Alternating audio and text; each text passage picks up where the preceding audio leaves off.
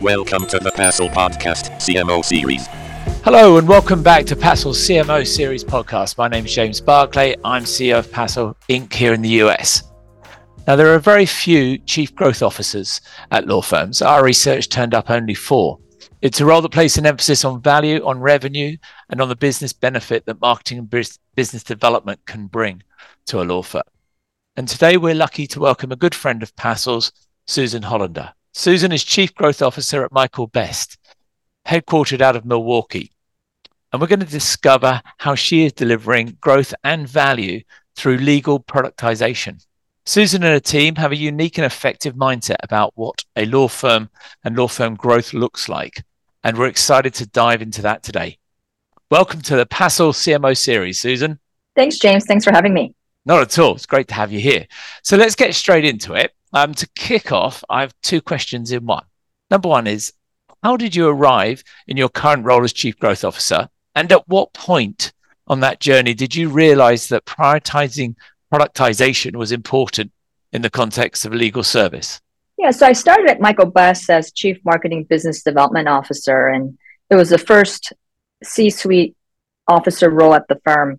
And I came in, doing what a lot of us in these executive roles do, listening tours, kind of understanding the team, the culture, and most importantly, and as important really, are the attorneys and their culture for business development and marketing and client service.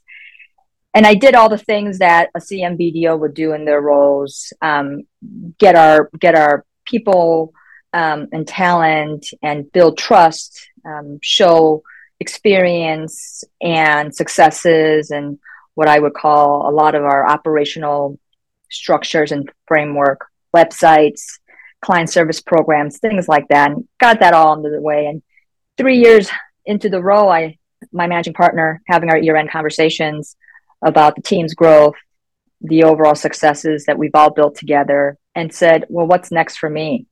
And, as we sat there thinking through the things that really made disruption, was around the ability to take our legal services and the things we did and show success, measure the success of how it really changed the behaviors of not only our attorneys in continuing to really understand what business development meant for themselves, as well as the support they were getting, but we were able to show success through client growth. And so as we sat there and we talked, we kept on saying growth all the time, that and revenue.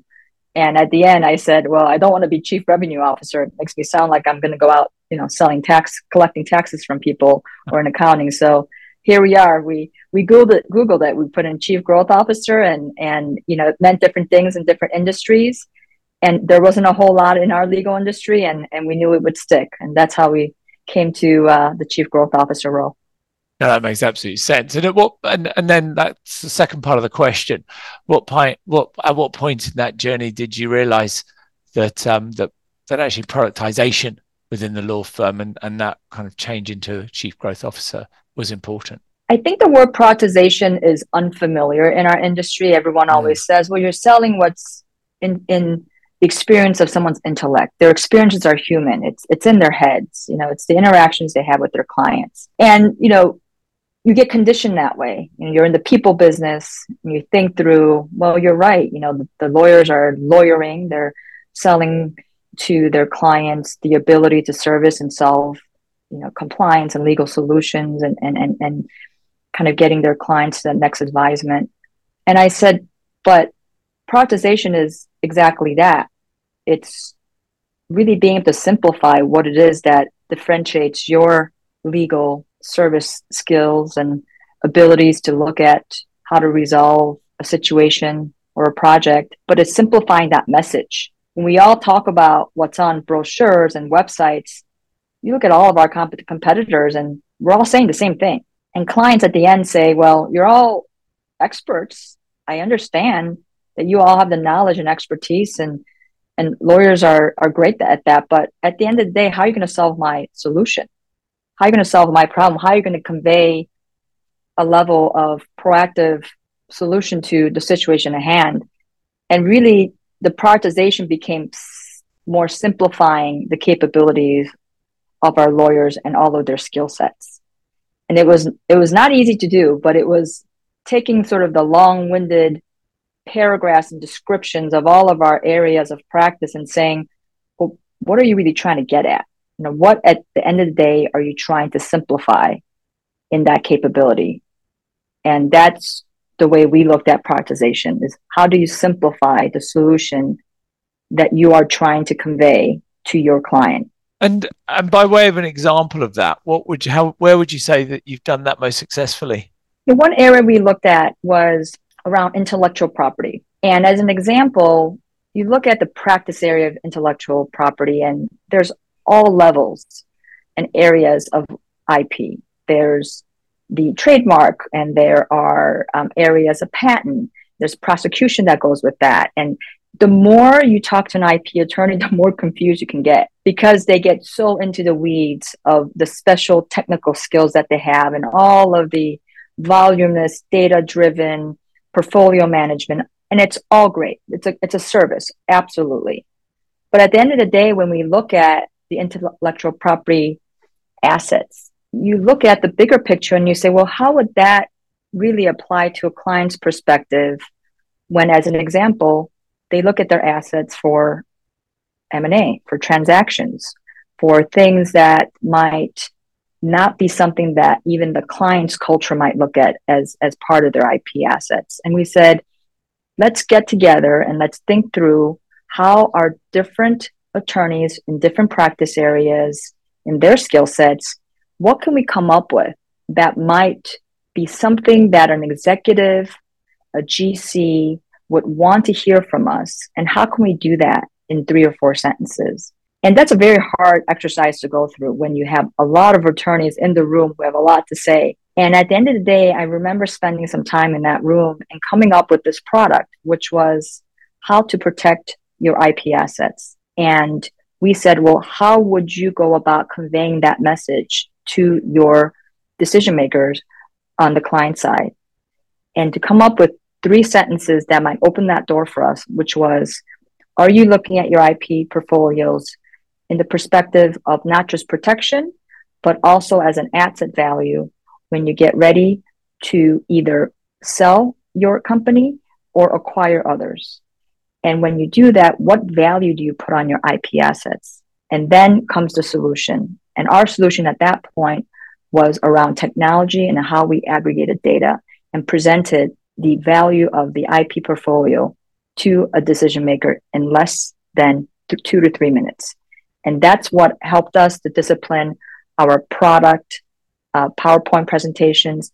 That helped us to message for all of the folks going and speaking to our clients in 3 to 4 sentences. And it was a door opener. It wasn't about all of the situations of how you do the work. It was more about the conversation in the beginning to say, why would we hire Michael Best to socialize and talk to us about how to value your IP assets? It was very specific.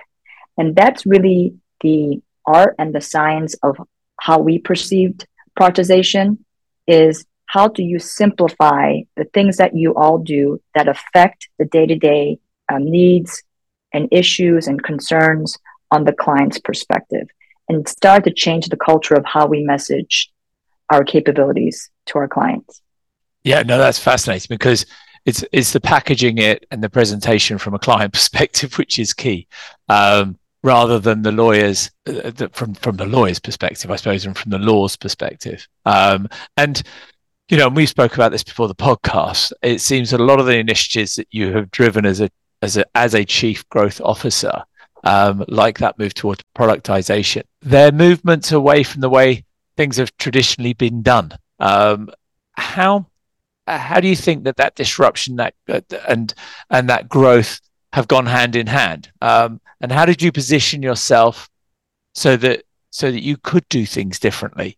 Because it's obvious that you've driven this with support of senior management, and it's a whole Michael Best approach as opposed to just a Susan approach. No, absolutely. I think there's a couple of disciplines and patience. I start with patience because you've got to take the time to build credibility, relationships, And you build that and you start to socialize change and disruption. And what I mean by that is when you're in a law firm where you've got a partnership model, got a lot of owners, stakeholders, who all have very different perspectives in the way they look at sort of the holistic growth of a firm. They've been conditioned in a certain area of practice. They take on different roles within their firm. But really, at the end of the day, they're conditioned at the identity of the way they practice. So to be able to look at the perspective of other areas, it's not that there's no interest or respect. It's just not the way they're conditioned to service their clients and other things.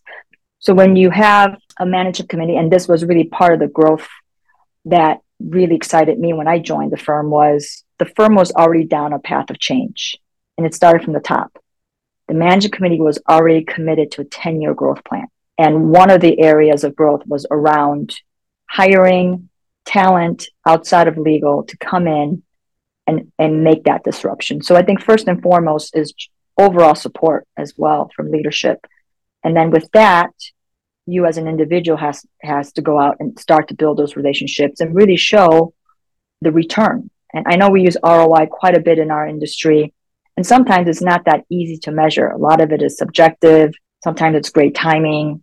It's a situation, episodic moment. But when you really think through the discipline of having a plan, having a 10-year growth plan, then disciplining yourself to what your short-term plan within the next 2 years, and from there going backwards to an annual and quarterly measure, and you communicate with that discipline, people see order, people see sequence and progress. And it's not overnight. And so you draw through this discipline of the journey, the things you're working on and how you get there. And we built this momentum of always being able to deliver on progress. And within that progress, it showed the ability of the team. It showed the ability of leadership as a whole. And we moved all of our risks and initiatives forward, and we were able to give progress on that. And then there was buy-in because there was support. They saw the movement change, and then it started to change the quantifiable measures and successes that we were trying to meet. And it was that continued momentum, of that beating of the drum of getting through the processes, getting through the journey of meeting our timely measures. And we got ourselves to a point where our audience was expecting the next change, the next idea, the next progress. And at the end of the day, I always joke and say, this is what corporations do. This is what they do. They put themselves in a discipline to move things forward. And it really made our stakeholders really understand. And at the end, that influence bleeds down to the rest. And that discipline to continue to move things forward, the progress of support and taking risks together, shows a culture of change in the movement. And it happens slowly, but it happens with thought, and it happens with intent, and it happens, again, with that discipline. You've got to keep going.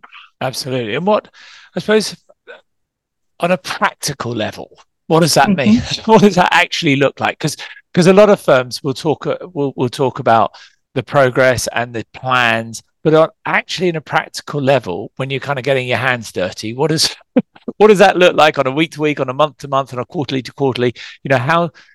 When you talk about that progress and the sharing of that progress, what meetings do you have?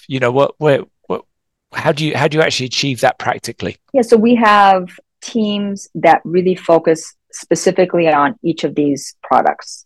We call them service offerings.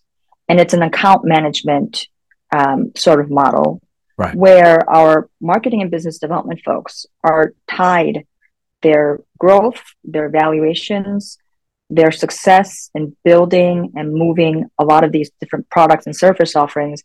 They're account managers. We've got identified partners who are key stakeholders and champions of the product. We have folks from different corporate departments that are part of that account, which includes finance, knowledge management, marketing and BD, research services, and it builds that group. And as an example, right now, we have 6 that we're prioritizing for 2023. And those 6 are really core account teams that build their goals, their matrices of success. And at the end of the day, they are given the discipline to report each quarter to our management committee. they get a spotlight at the management committee, and they report on how they're doing within those product service teams. So there's an accountability and a support from not just giving and putting teams and talents together, but there's also the accountability and support from top, because it's not just sort of a business plan that ever flows around and circulates and people are not quite sure who's in charge of what. We go through the account management team aspect and perspective, because it's really part of an inclusive team that comes together and really builds the support for each other's success. And that has absolutely been a cultural change for us, to have business support departments from different areas, as well as key practice leaders come together to build that account team, versus it being the separation of practice groups versus sort of the support. We bring that together as a one inclusive account team. You said earlier that the culture aspect was really important to that, and you said it was slow at the beginning. Is that how are you measuring your cultural change, and how are you measuring the success of it? Because it's one of those things that we often throw out, isn't it? As well, it's like we're building a great culture, but how do you nurture that, and how do you accelerate the change that you want to drive? I think culture is something that every single employee and every single attorney and partners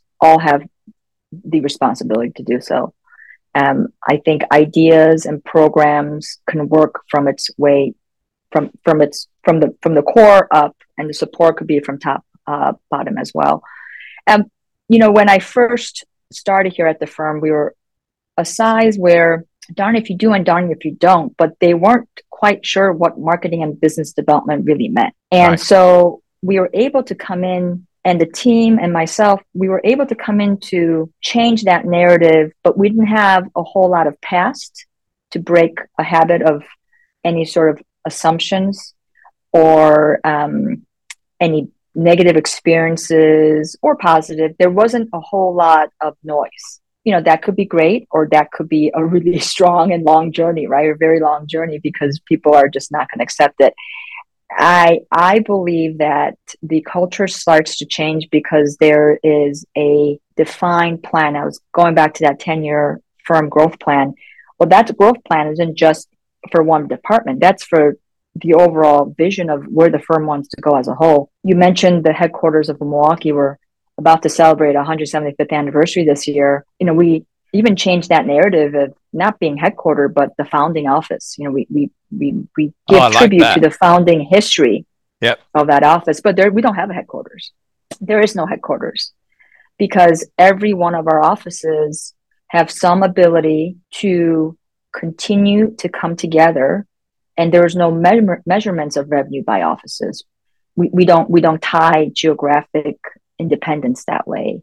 We tie it all together and we say, the firm's plan is the firm's plan. We don't have different office plans. This is the firm's plan, and here's the things that we're doing together. So we've been able to sort of break that boundary by the way we're planning the growth of the firm. Business planning, not by independent or decentralized groups, but centralized planning as a firm, and how all the other groups sprinkle down to support it, is really a way that discipline the way we all looked at the formality of how we're going to move as a firm together.